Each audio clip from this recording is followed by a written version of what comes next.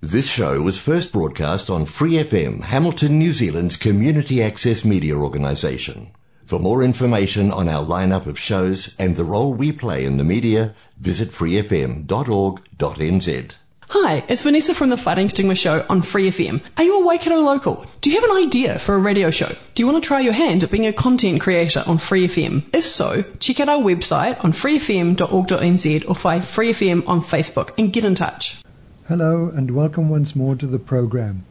That is, if you've joined us before.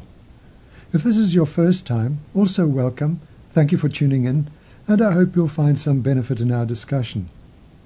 We've been discussing a text by the Tibetan master Namkha Pel titled Mind Training Like the Rays of the Sun, which, as the title suggests, is on training the mind, which means changing its usual negative and harmful habits into positives. As far as Tibetan Buddhism is concerned, the greatest positive you can encourage in your mind is bodhicitta, the wish or intention to attain enlightenment so you can be of the greatest possible benefit to other living beings. So Namkha Pel's teaching focuses on that and how to develop it. Part of the process is what the text calls an integrated practice of a whole lifetime, and that includes 5 powers: the power of intention, the power of the white seed, the power of remorse, the power of prayer, and finally the power of acquaintance. We've gone through the first 4 powers, ending last week's program with an article titled Buddhism's Higher Power by Hannah Tennant Moore, in which she talked about what prayer means to her. For many of us, Buddhists included, prayer means going to some higher power with requests for some improvement in our life or some goal we want realized. Please make sure I pass my exam. Please let me win lotto so I can buy a new house, or whatever. Please make Joe love me, and so on. It doesn't matter whether it's addressed to God, Buddha, or the spirit of a local tree. The aim is still the same, some kind of manipulation. But such intercessory prayers are extremely limited, and who knows whether they even come to the notice of whatever deity they're aimed at. Focused on the happiness of just this life, they're not what Namkha Pel means when talking about the power of prayer. He is more concerned with invoking whatever power prayer has to awaken the minds of all beings into bodhicitta, so that the intention we have to attain enlightenment for others' sake will constantly grow and never decline. This is obviously infinitely more beneficial than any prayer to win lotto. In line with that, then, let's now invoke the power of prayer to align our discussion today with bodhicitta motivation, so that this program may help us to realize enlightenment to benefit all living beings. As we usually do, let's take a moment to reflect on this.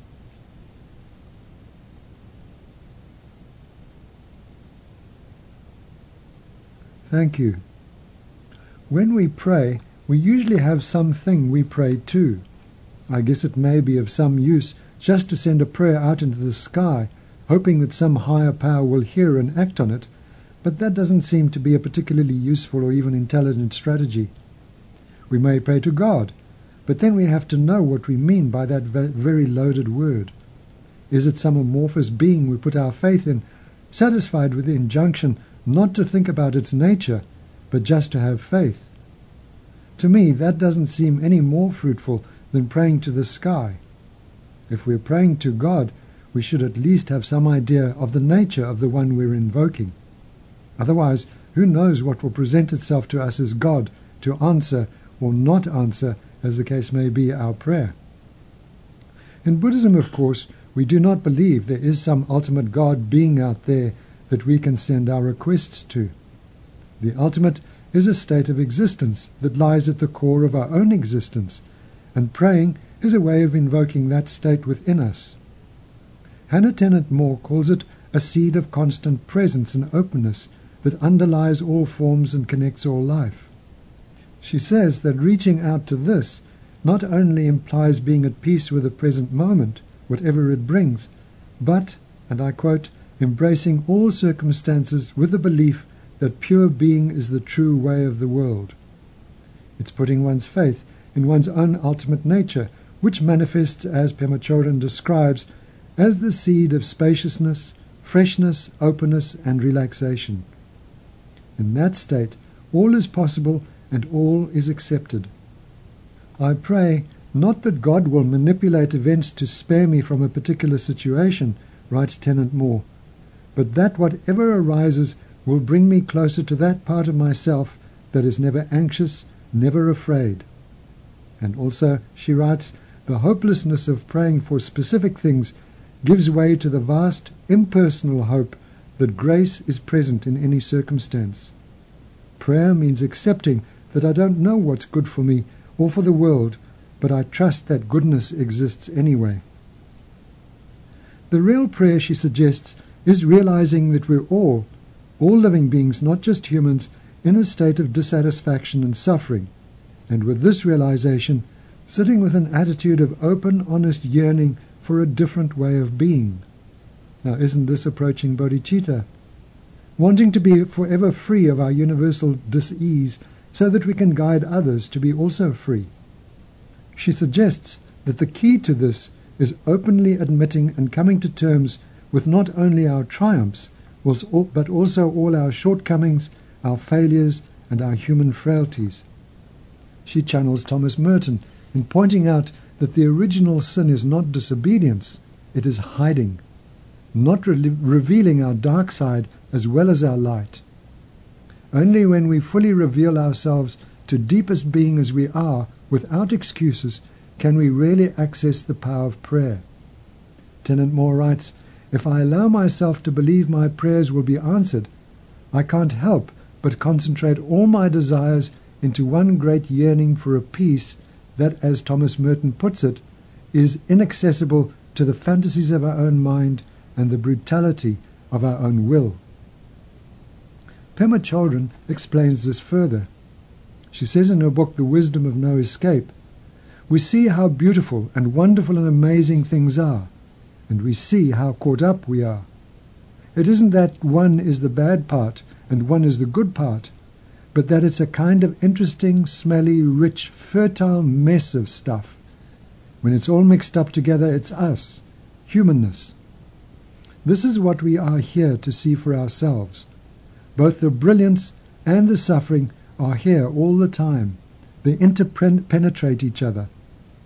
For a fully enlightened being, the difference between what is neurosis and what is wisdom is very hard to perceive, because somehow the energy underlying both of them is the same. The basic creative energy of life bubbles up and courses through all of existence. It can be experienced as open, free, unburdened, full of possibility, energizing. Or this very same energy can be experienced as petty, narrow, stuck, caught.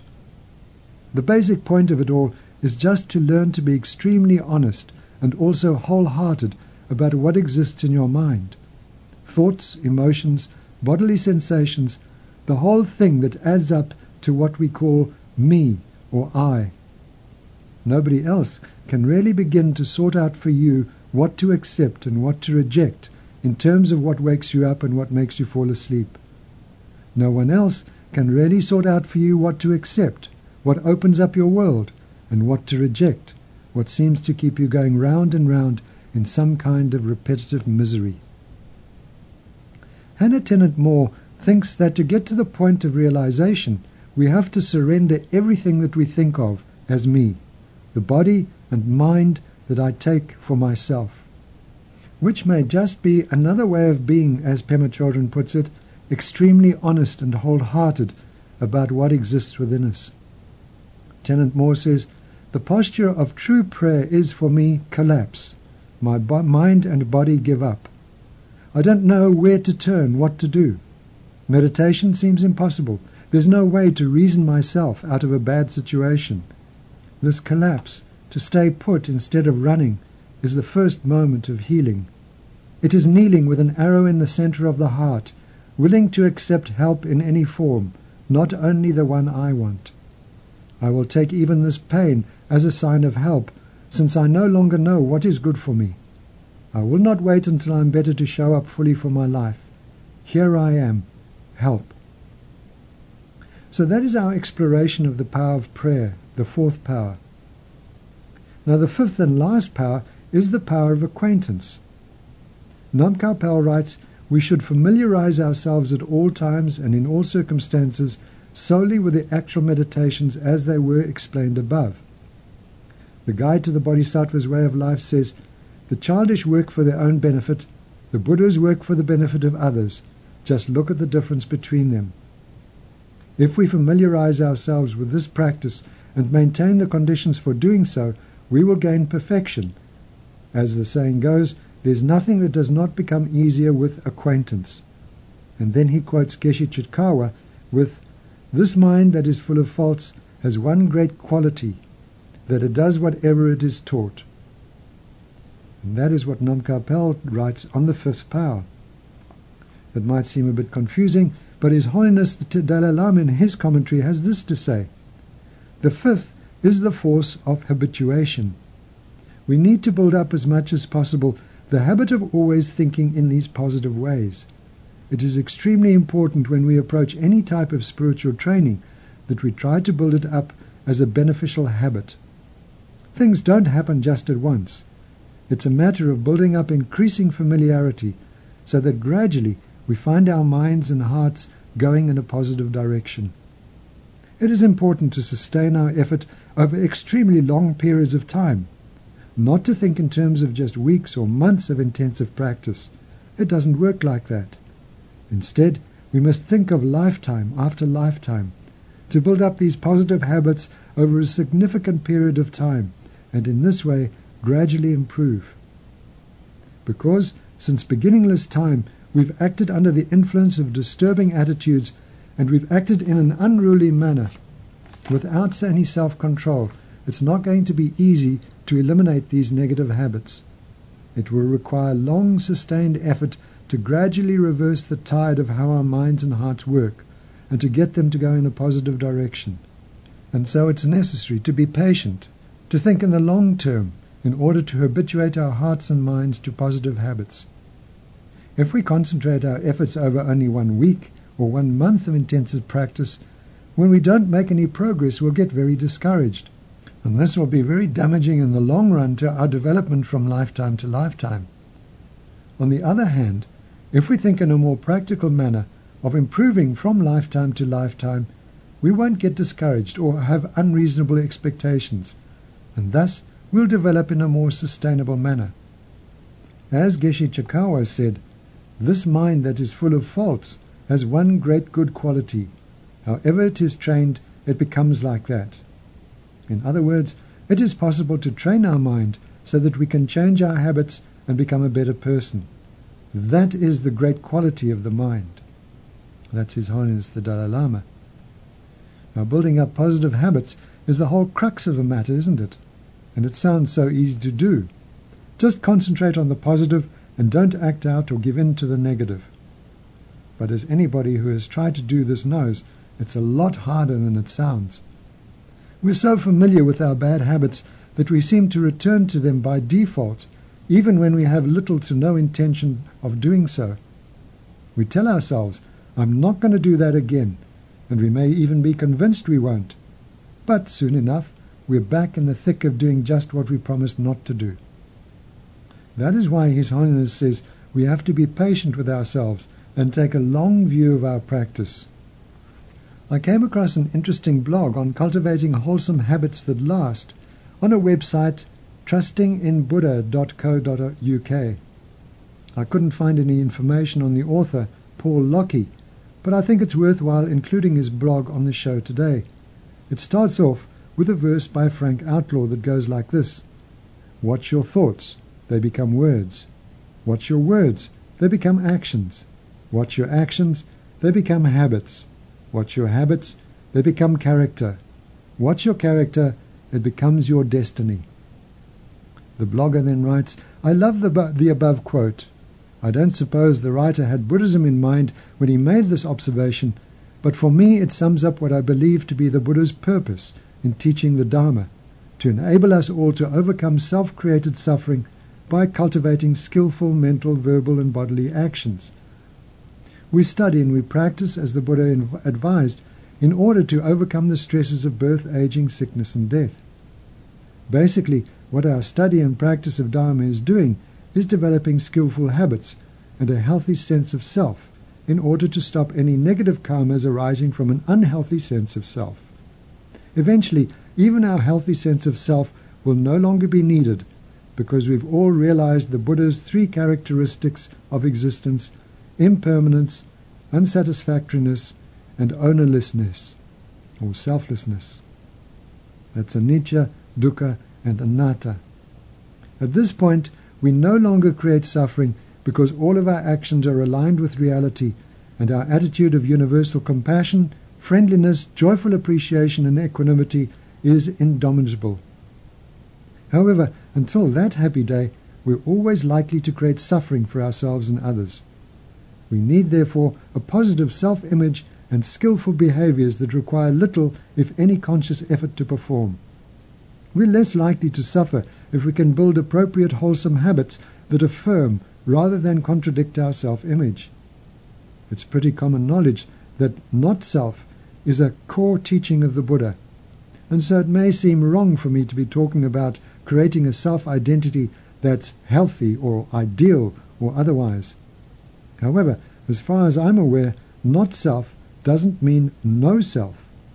Moreover, I very much doubt that no self is the actual experience of people who are neither brain-damaged, dreaming, blinded by dogma, drunk on intoxicants, experimenting with jhanas, or doing anything else that might trigger hallucinations. Even the Buddha, I suspect, would have continued to experience self-sensations after awakening to them as impermanent and unsatisfactory and illusory, along with all the other conditioned phenomena. But unlike the vast majority of people who cling blindly to their self-image because they wrongly believe it to be their existential truth, the Buddha knew when a self-identity was useful and when it wasn't. He was able, therefore, to skillfully teach healthy self-strategies and not self-strategies so that we might be liberated from the stresses of birth, aging, sickness, and death. Now, if we want to get on the path to nibbana, or freedom from suffering as the Buddha advises, we need to drop unskillful behaviors and replace them with wholesome new alternatives. And for that, we need to start believing new things about ourselves, preferably things that are based upon reliable observations and experiences. Since Darwin, the popular stereotype of humanity has been one of a globally dominant tribal species composed of fiercely aggressive individuals, all genetically programmed for a self-serving life of reproduction and pleasure-seeking. I suppose it's understandable, given that many of us were born in one of the bloodiest centuries in recorded human history. But this narrative is hardly conducive to peace and goodwill, is it? Yet it's what we're being asked to believe when media corporations run popular science stories about our evolutionary hard wiring for conflicting behaviors, like altruism and greed, for example. And more often than not, there'll be a proper neuroscientist somewhere pouring cold water on them. For me personally, the most insightful view of human nature is contained within the Four Noble Truths Sutta that the Buddha taught around 2,500 years ago. When the Buddha is explaining the arising and cessation of dukkha and the practice that puts an end to dukkha, essentially he's viewing humanity as a cooperative of interdependent beings with a tendency for creating suffering by clinging to delusions, but capable nevertheless of attaining freedom from suffering by developing morality, concentration, and wisdom. It seems to me that we'll be more likely to cultivate the kinds of wholesome habits that the Buddha recommended, like generosity, compassion, mindfulness, etc., if we can align our own self-identity to his realistic optimist narrative of humanity. Under the heading Cultivating Good Habits, he then quotes James Clear with this: "The reason why it's so hard to stick to new habits is that we often try to achieve a performance or appearance-based goal without changing our identity. Most of the time, we try to achieve results before proving to ourselves that we have the identity of the type of person we want to become. It should be the other way round." Paul Locke continues, "I have to confess that most of my habits were acquired years ago, and they developed without me giving much thought to them. Since making my decision to follow the Dharma, however, I've been striving to cultivate wholesome habits and to gradually implement lifestyle changes in order to make simple conscious living more possible. To this end, I've consulted numerous sources of information, but the above quote serves as a good nutshell explanation for what needs to happen if we're going to do this kind of work successfully. Just so we better understand what identity-based goals, performance-based goals, and appearance-based goals are, let's imagine that we're working on developing our habit of generosity. We can say that our sense of generosity, I always give to people in need, is our identity-based goal. If we're aiming to do charitable works, I help out at the youth club 2 evenings a week, that would be our performance-based goal. And if we're honest, we'd like our efforts to be recognized and appreciated by others. Thanks, you made a real difference to the community, and that would be our appearance-based goal. According to Clear, we're more likely to achieve results when we focus on internal identity goals rather than external performance or appearance goals. If we want to establish a new behavior, then we should focus on becoming someone who believes they'll get it done. Our intentional actions are powered primarily by the belief that it's possible to do them. So if we lack the fuel of conviction, it's unlikely that strength of will or even sticks and carrots will propel us on towards the far shore of attainment. So with regard to developing generosity, we need to believe in our self-image of a moral and generous person, and performing small acts of kindness on a regular basis is by far the most reliable way of sustaining that belief. It doesn't matter much what we choose to do. We can be cheering our co-workers with cups of tea or coffee, helping the homeless by buying copies of The Big Issue, volunteering to assist in a charity shop on Saturdays, or anything else that's appropriate and doable and requires some kind of meaningful sacrifice. The important thing is that we keep on repeating these small kindnesses to keep our sense of generosity and our actual performances in alignment, because we'll be suffering whenever gaps or contradictions or discrepancies start showing. We tend to suffer a lot when we're forced to admit that we're slacking, or we no longer believe our own publicity. For the generosity habit to stick, we therefore need to make it an automatic behavior, because relying on motivation or willpower will fail if we are distracted or we're simply not in the mood. The effort required can be daunting if we focus on the end results, but we're more likely to make our chosen habit stick if we commit to a smaller, manageable step. For example, if we want to make a habit of meditating daily, we should commit to meditating for just 10 minutes to begin with. If we want to slim down, we should start our healthier eating habit with a daily commitment to cooking just one meal using fresh ingredients instead of eating out or relying on processed packaged foods. If we want to write a novel, we should commit to writing just 1 paragraph a day. Committing to these kinds of baby steps isn't so hard. We'll probably do them quite easily, and chances are we won't stop there. We'll carry on and do more than we initially intended to do. Committing to small baby steps is a good way to ensure that we do the work that needs to be done over and over until the new habit sticks. He then goes on to mention 6 additional tips he has found to be useful, and points to S.J. Scott's book, How to Form a Habit in 8 Easy Steps. His first tip is focus upon cultivating just one new habit. He says, if we try to develop 2 or more new habits together, we'll most likely fail to establish any of them. For example, when trying to lose excess weight, it's very tempting to embark upon a crash diet and a punishing exercise regime, only to feel bored and frustrated and ready to throw in the towel soon afterwards.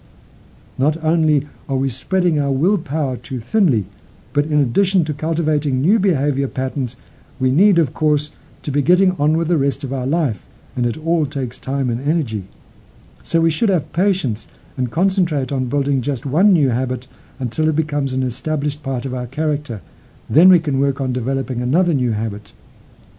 The second tip is commit to the new habit for 30 days. He says, a habit develops from repetitive behavior.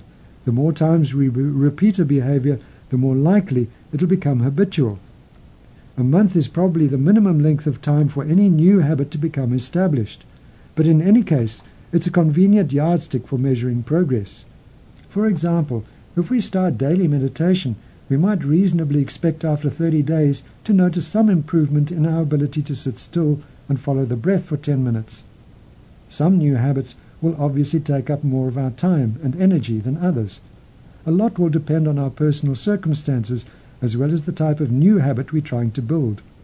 To establish the new habit, we need to commit as much time and energy as we can consistently apply for as long as it takes.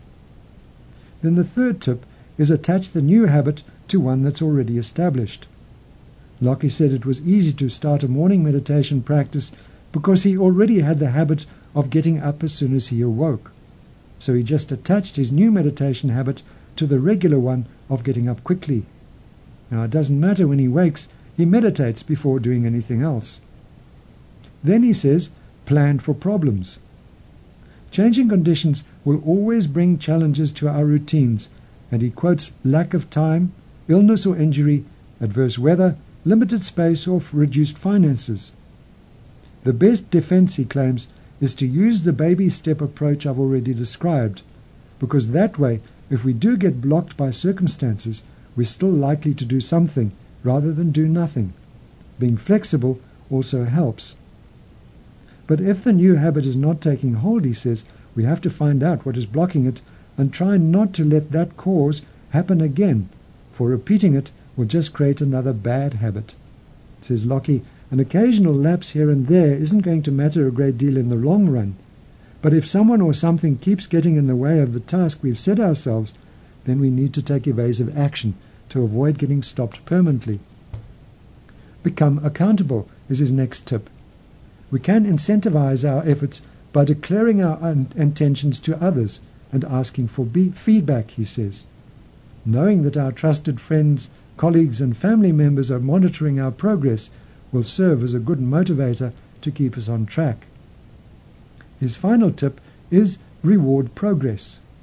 He writes, it's important to recognize and reward any progress made, because whether we realize it or not, the expectation of being rewarded has driven us from the moment we were born to repeat many kinds of behaviors over and over until they became habitual, and we can utilize this natural process to our advantage when we are consciously trying to build a new habit. So we should treat ourselves by doing something we love whenever we reach or surpass our target. It doesn't really matter what reward we choose, so long as it brings some harmless fun to our routine and helps us to stick with it. So, there's a quick manual on how to cultivate good habits. But now we must say goodbye, for our time is up. Thanks for being with us today, and please do tune in again next week. As we go, let's dedicate any positive potential from our time together to gaining enlightenment for the sake of all living beings. Thank you, and goodbye. For more episodes, use the accessmedia.nz app for iOS and Android devices, or subscribe to this podcast via Spotify, iHeartRadio, or Apple Podcasts. This Free FM podcast was brought to you with support from New Zealand On Air.